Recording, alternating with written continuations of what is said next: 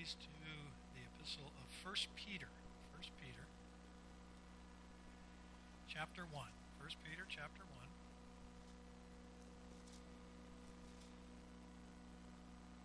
This morning, Lord willing, we'll be looking at verses 10 through 12. 10 through 12.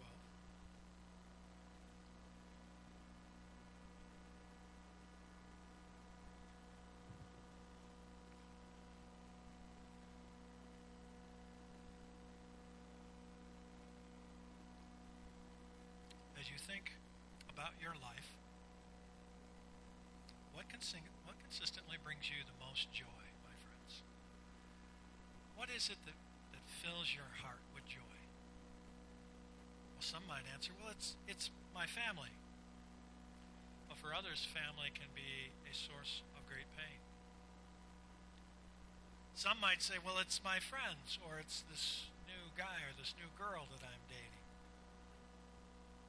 You may answer, well, it's my job or my career. That's really what gives me the greatest joy. And some may not be honest enough to say it, but really their greatest joy comes from their possessions or their hobbies or their interest or their sports teams or their leisure activities. Or some might be really brutally honest and just say, well, I don't have a lot of joy in my life, to tell you the truth.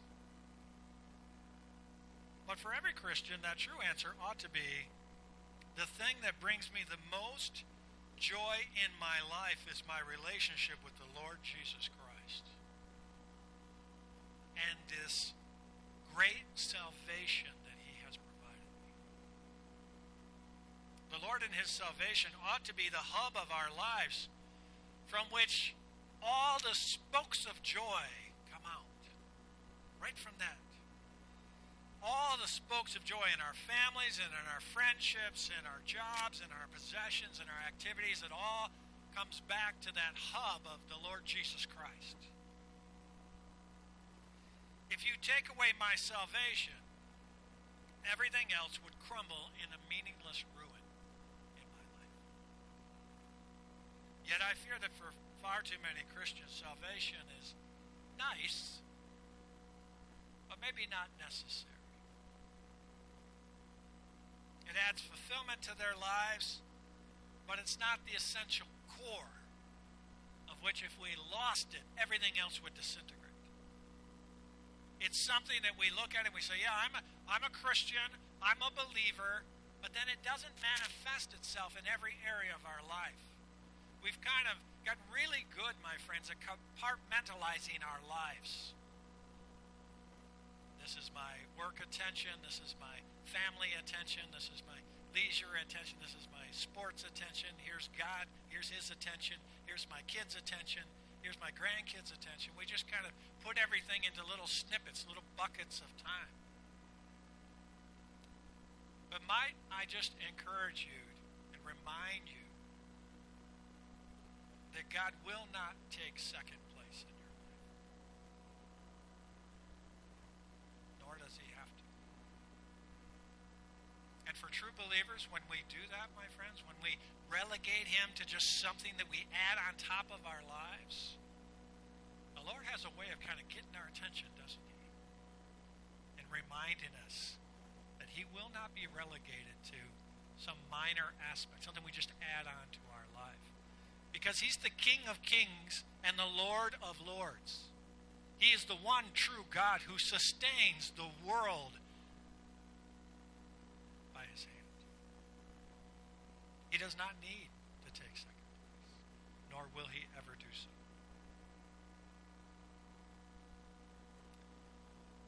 If we were to ask some of these folks, if they were honest, they would just shrug their shoulders and say, hey, what? Okay, I get it, salvation. What's so great about this salvation? Is this salvation really worth me living my life by, especially when I'm going to go through trials anyway? Doesn't seem to help a lot that I have this salvation because I keep going through these trials. But trials have a way of getting us to focus on the bare essentials of life, don't they? They really kind of laser in our attention very quickly. And of course, the more severe the trial, the more focused we are on our salvation.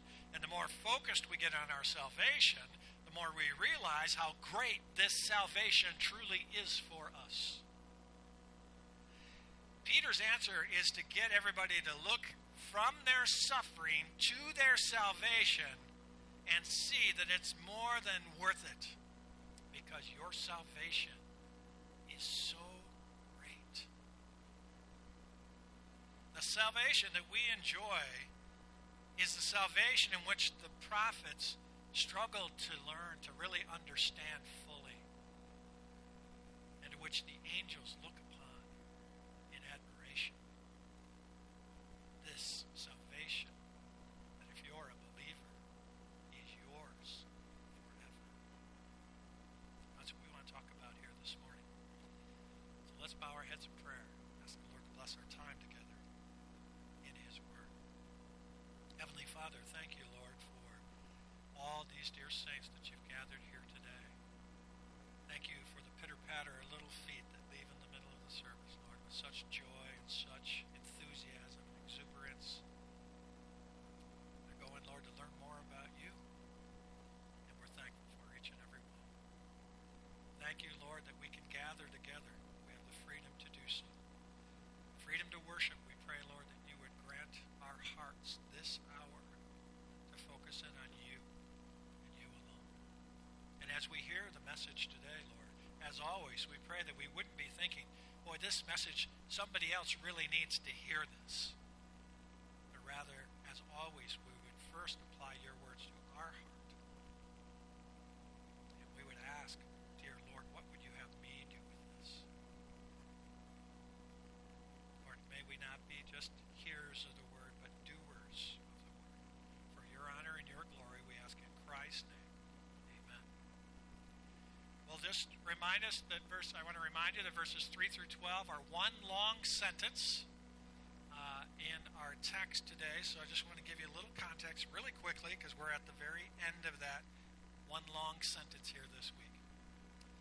Peter put suffering into proper perspective in verses 1 through 12. That's what he's trying to do, because he's writing to people who are suffering.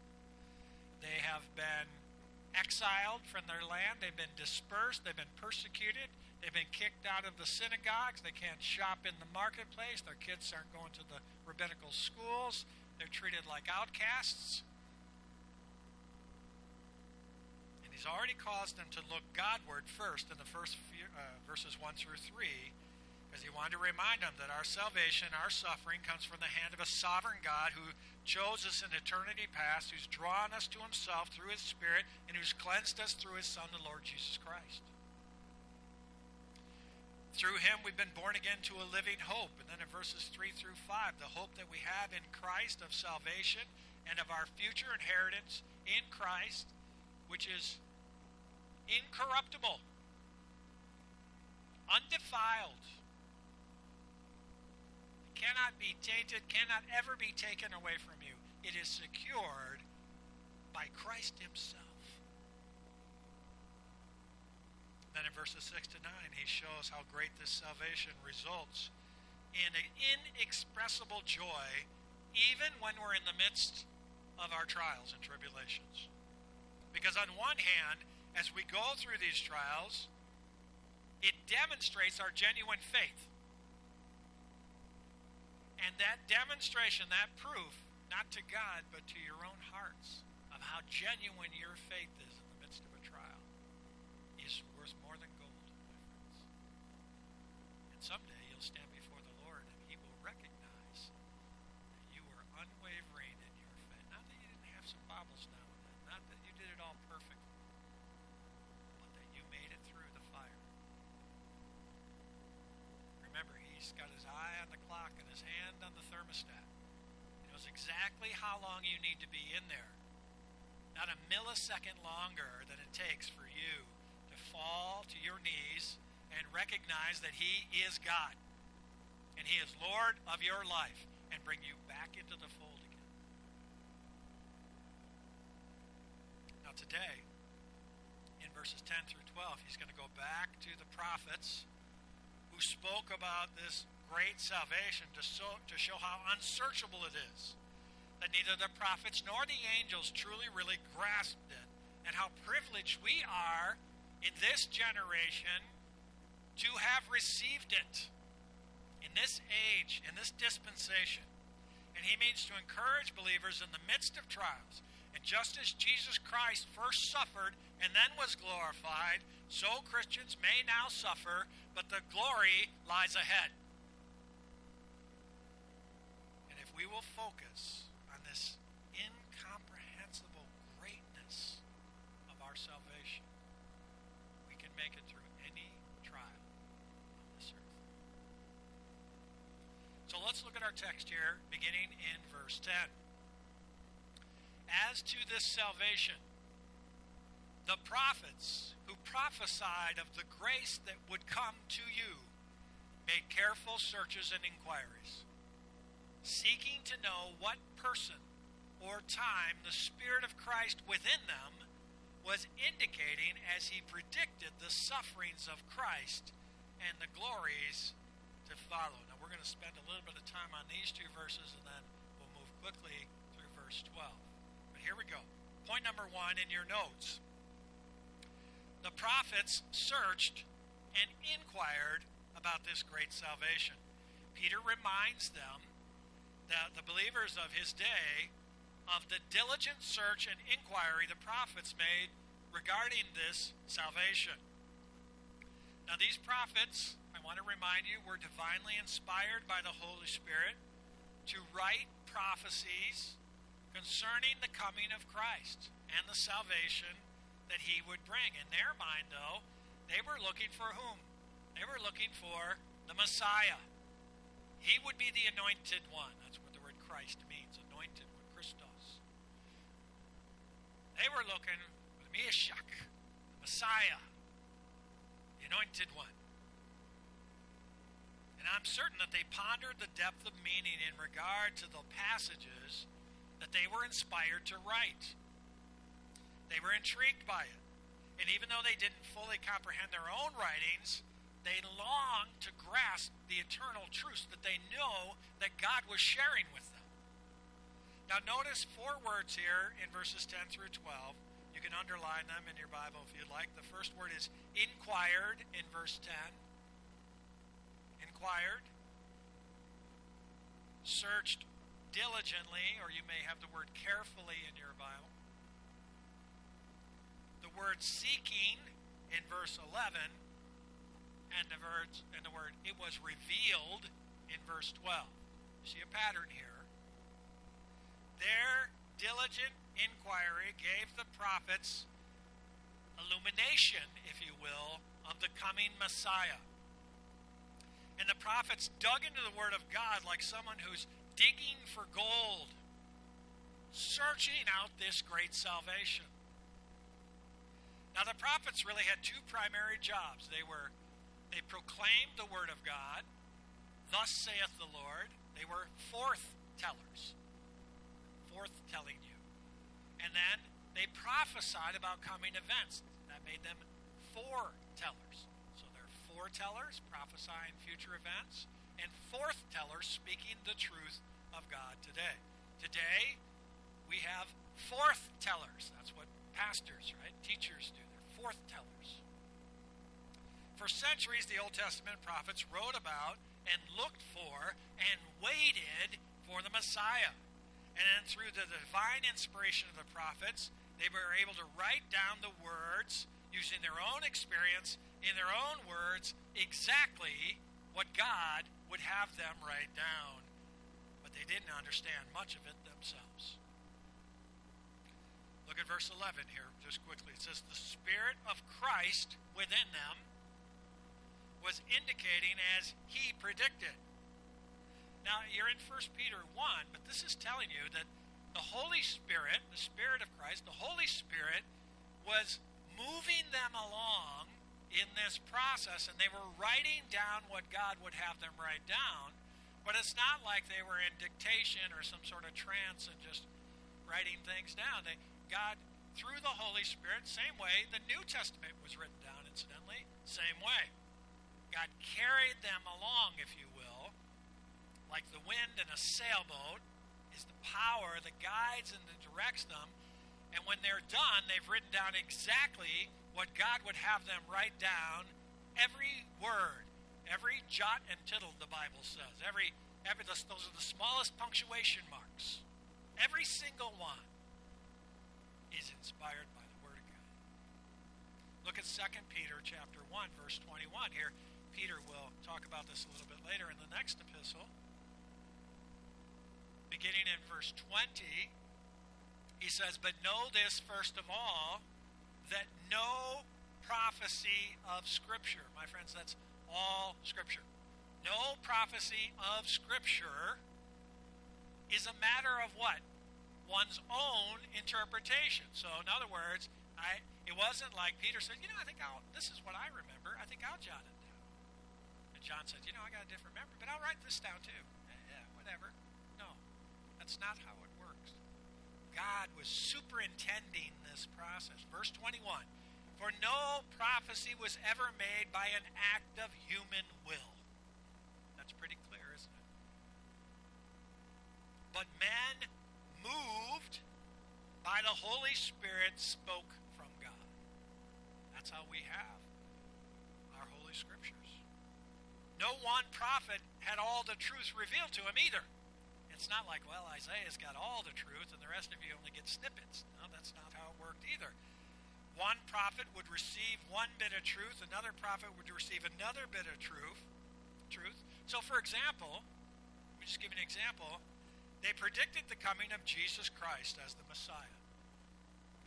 There are over 300 separate prophecies in the Old Testament concerning the coming of Jesus Christ. Have you ever witnessing to somebody? This is just one example. I'm only going to rattle off maybe 15 or 18, just quick one. We wouldn't have time for me to walk you through all 300. I'm just going to rattle off a few for you here. But there are 300 separate prophecies, and these 300 separate prophecies were prophesied by about 40 different prophets in diverse places around the world over a 1,500-year period. And every single prophecy came true. There's not one contradiction. And here are just a few of the predictions made about Jesus. You can jot these down quickly, or you may already know them off the top of your head. Here's one. Isaiah 7:10, that he would be born of a virgin. Micah 5:2, that he would be born in Bethlehem. Genesis 49:10, that he would come from the tribe of Judah. Isaiah 9:1, that his ministry would begin in Galilee. Isaiah 35, verses 5 and 6, that he would work tremendous miracles. Psalm 78, a psalm of Asaph, that he would teach in parables. Zechariah 9:9, that he would enter Jerusalem on a donkey. Psalm 41, verse 9, Psalm of David, that he would be betrayed by a friend. Zechariah 11:12, he would be sold for 30 pieces of silver.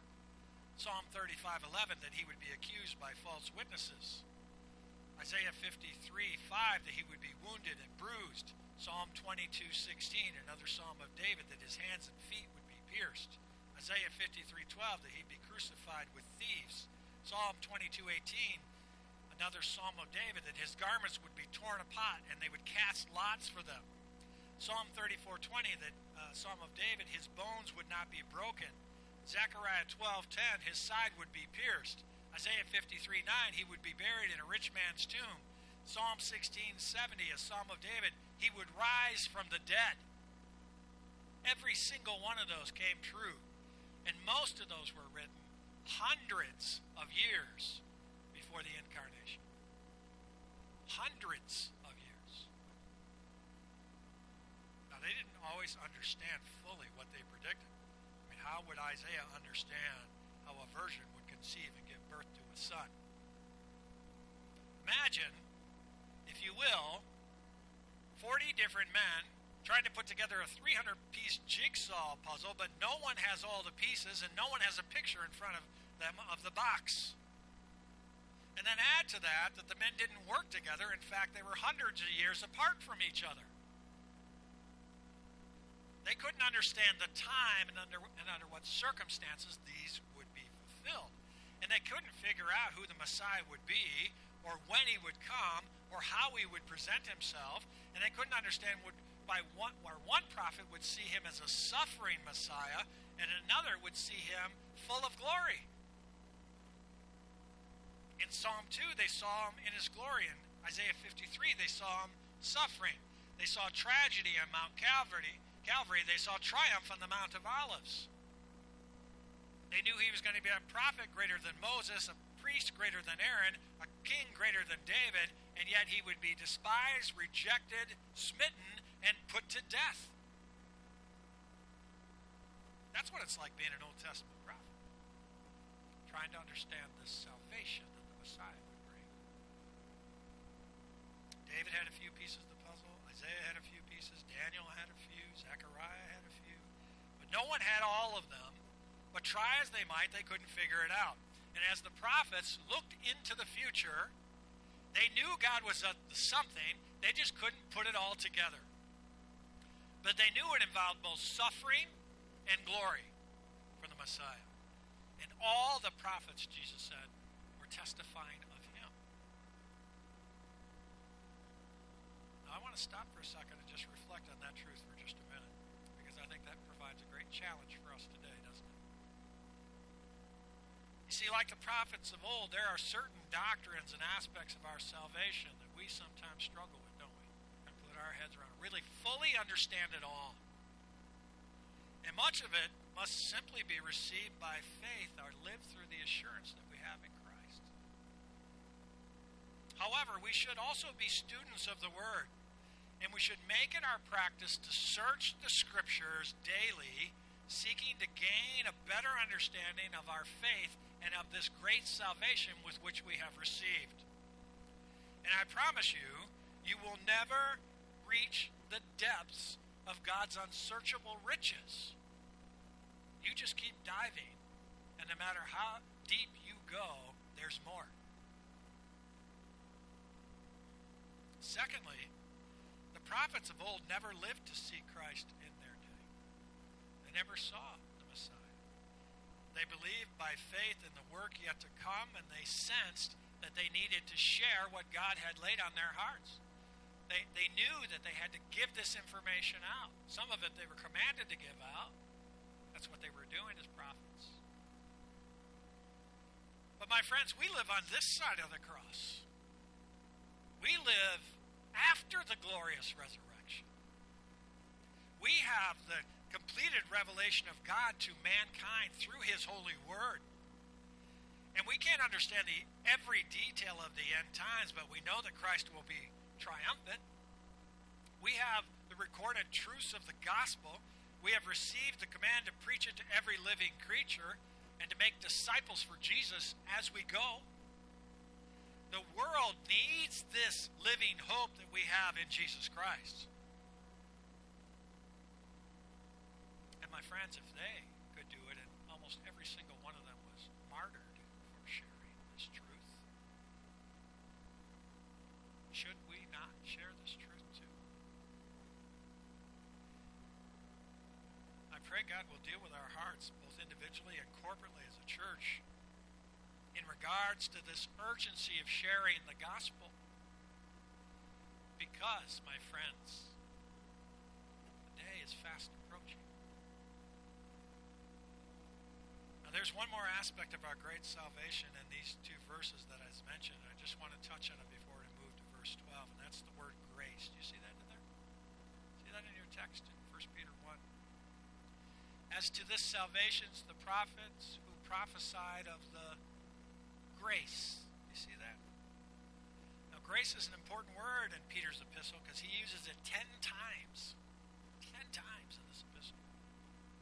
And many Christians confuse grace today for this easygoing version of Christianity that urges us to not be too tough on ourselves and not to be too judging of others. Unfortunately, we end up being tolerant of all sorts of things the Bible strongly confronts.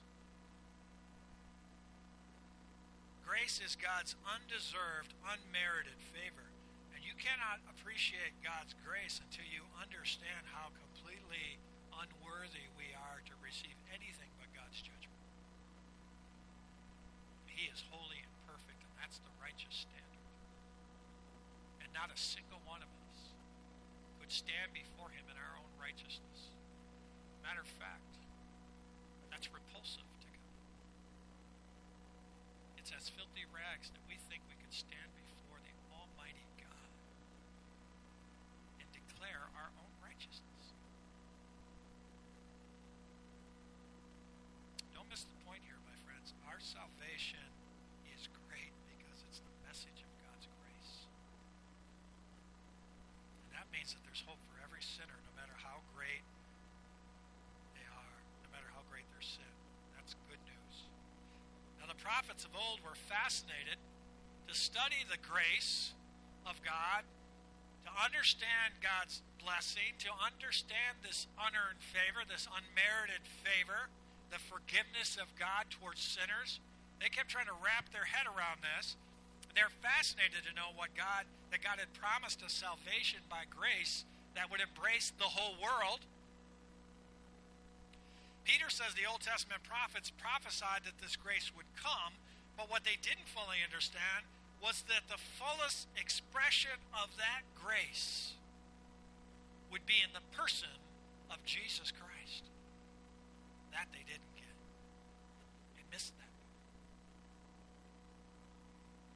Jesus Christ personifies grace.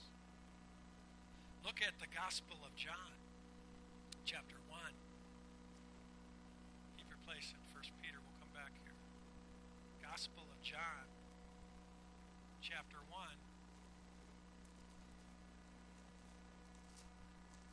And notice here what the Apostle John writes through the inspiration of the Holy Spirit. He says in verse 16, "For of his fullness we have all received, and grace upon grace." In other words, he is the living embodiment of God's grace to us, the Lord Jesus Christ. He personifies it. He is a personal. You want to know what grace looks like in a person? Look no further than Jesus Christ. He's the living embodiment of what it means to walk and live and love and serve in grace. On your way back here now, stop off at Titus. Stop off at Titus, if you will, here. Chapter 2. Titus chapter 2. Verse 11. Titus chapter 2, verse 11.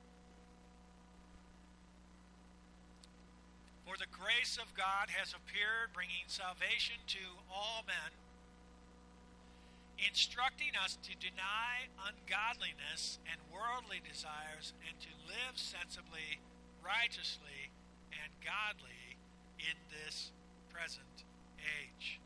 For the grace of God has appeared," my friends. Jesus is the grace that brings salvation. That concept of grace surpassed even the thoughts of the Old Testament prophets. They could not grasp that. They made an exhaustive inquiry to find out what that was all about. They searched and they searched their own writings. And then they searched and searched the writings of others, the prophets. They knew that there was a grace that would come someday that would surpass whatever their minds could possibly comprehend. They knew it would come through the Messiah. But what they were searching and inquiring about is your great salvation that you now enjoy, that you now live in. What they were searching and spent their whole lives inquiring for and digging, like they were digging for gold, you know. You're experiencing it. They could only search for it. They could only try to grasp what it meant fully. It is the salvation that comes by grace through faith in Jesus Christ and his atoning work on the cross. Again, here's an application for us today. We now live in the day, in the age of grace. We are in the dispensation of the church age, the time between his glorious ascension to the Father and his second coming. That's the age that we're in now. And we have no way of knowing when he will return, but rest assured, my friends, Jesus is coming again.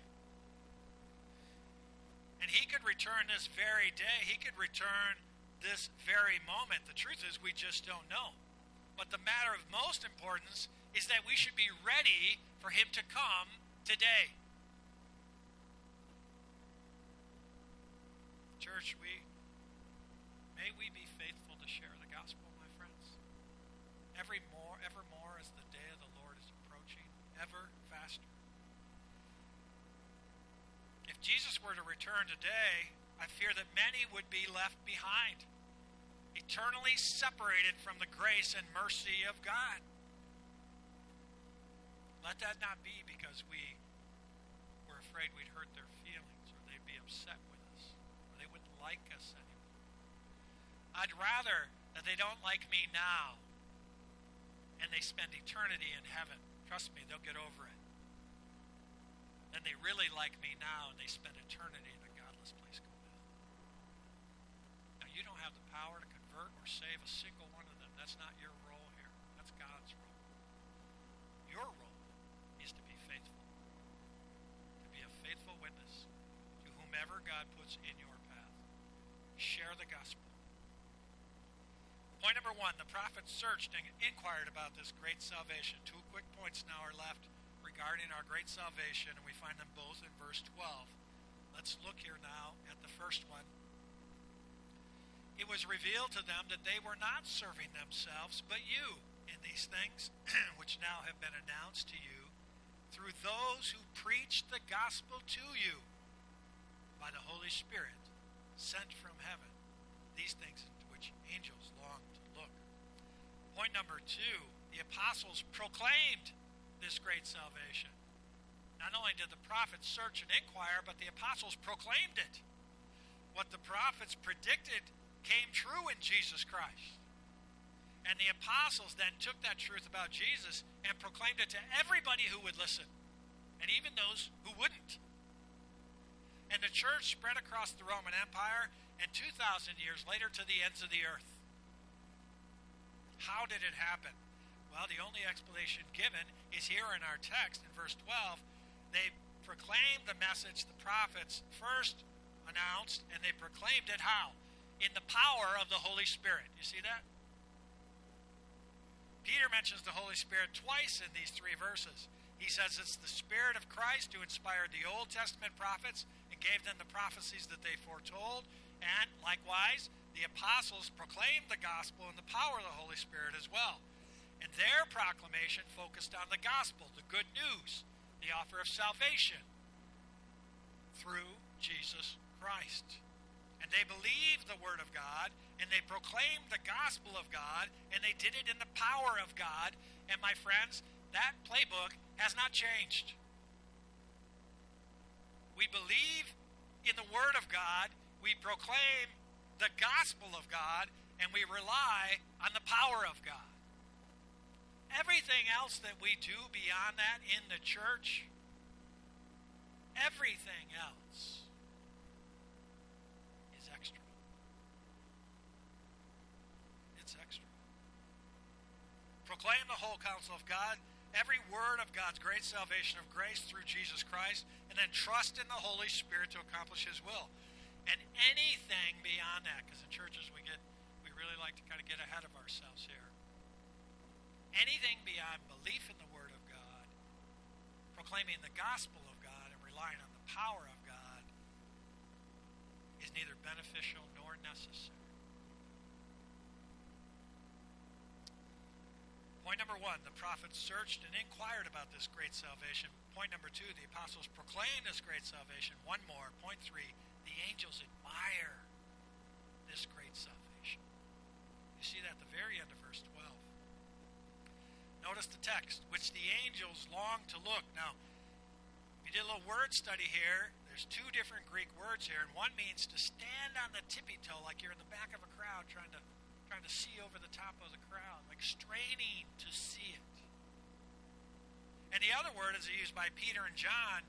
It means to stoop down. It's used by Peter and John when it says they stepped inside the empty tomb to look inside when they were looking for Christ.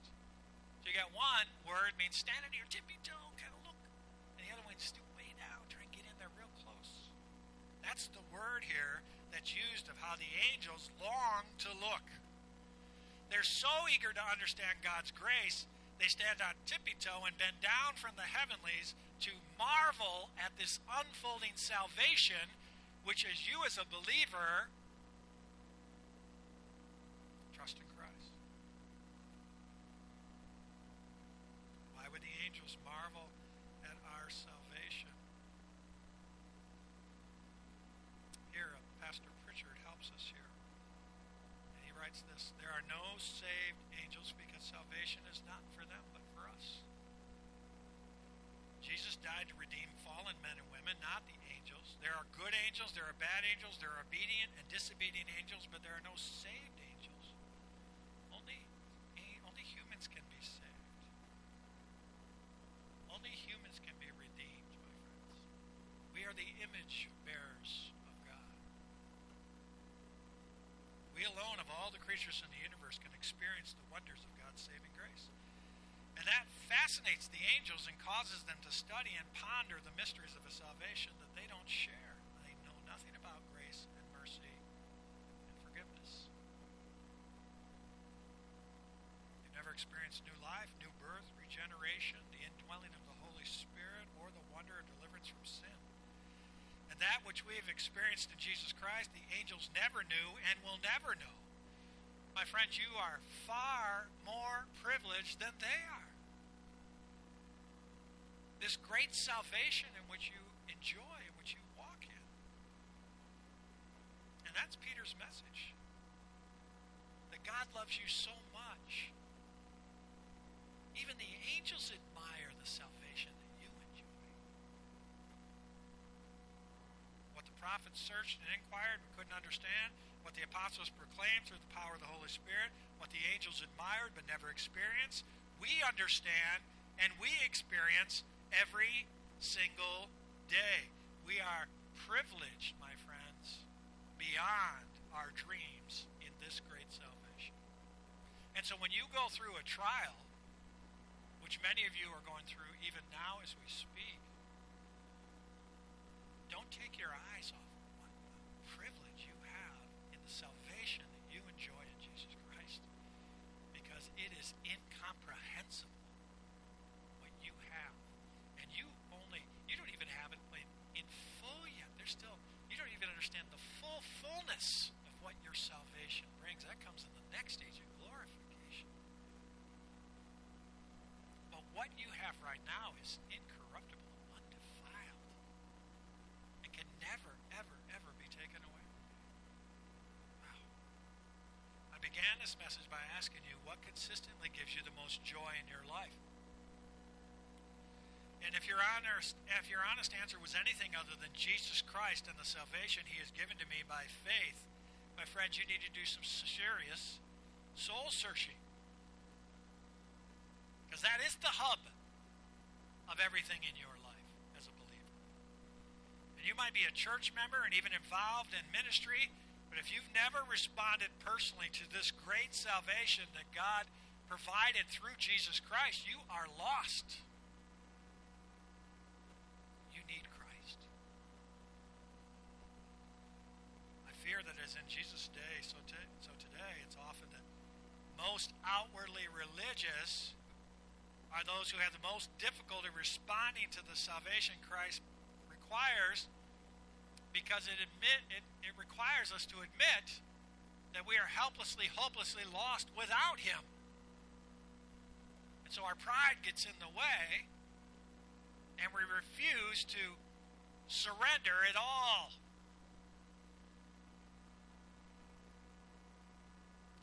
Peter's arguing that our salvation is so great that whatever we must endure for Christ's sake now is nothing compared with the glory that awaits you. Is nothing compared to the salvation which you now have forever. We may suffer now, but we've already tasted a little of this great salvation that the prophets foretold and the apostles proclaimed and the angels longed to look. But even we can't even fathom all the riches God has in store for those who love Him. Even we can't comprehend that now. We're on this side of the cross.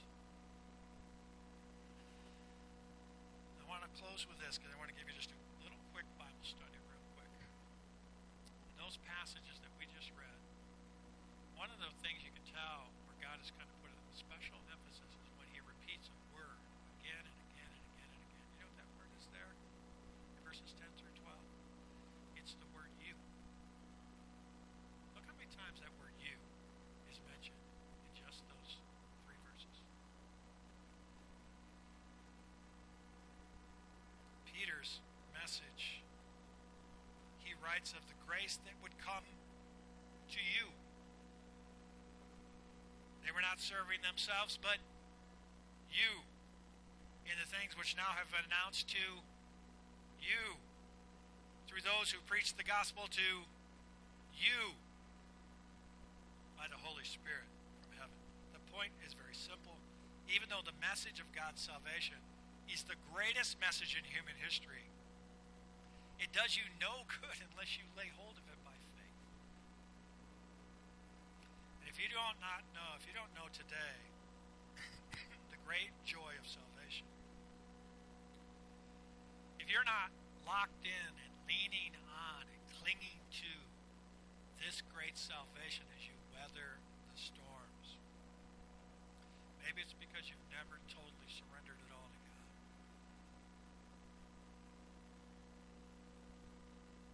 Why not do that right now? And then you'll know without a doubt the joy of this great salvation. The joy of which where the angels rejoice that another sinner has become a child of God. My friends, if you've never trusted Jesus Christ as your Lord and Savior, do that now. Right where you're at. Right where you're at. My friends, you can close your eyes and bow your head. You can pray to God and say, Lord, I know I'm a sinner. And I know that I have rebelled against you my entire life. And I know that your standard of righteousness, your standard for me to come into your presence is perfection. And I cannot do that on my own. Because I have sinned against you, God. Lord, I believe that Jesus Christ came to this earth and that He died on that cross for my sin. And that He was dead and buried and rose again on the 3rd day. And He's seated at the right hand of the Father to come again someday to judge the living and the dead. If you've done that right now, if you've cried out to God and you said, I'm a sinner and I trust Jesus Christ by faith, He is my Savior. And I believe that His shed blood cleanses me, He washes me clean, that Jesus Christ paid the price for my sin. And my friends, you're a child of the King. The angels are rejoicing. And you can start right now experiencing the joy of this great salvation. I pray that Lord will work in your heart, my friends. You fully understand. If you don't understand that, if you're not sure, if you're not 100% sure of your salvation, don't leave today, please, without talking to me or one of the elders, one of the deacons. It's too important. Let's pray. Heavenly Father, thank you, dear Lord, for the truth of your message. Lord, we've spent the last several weeks looking at this one long sentence that talks about the joy of our great salvation.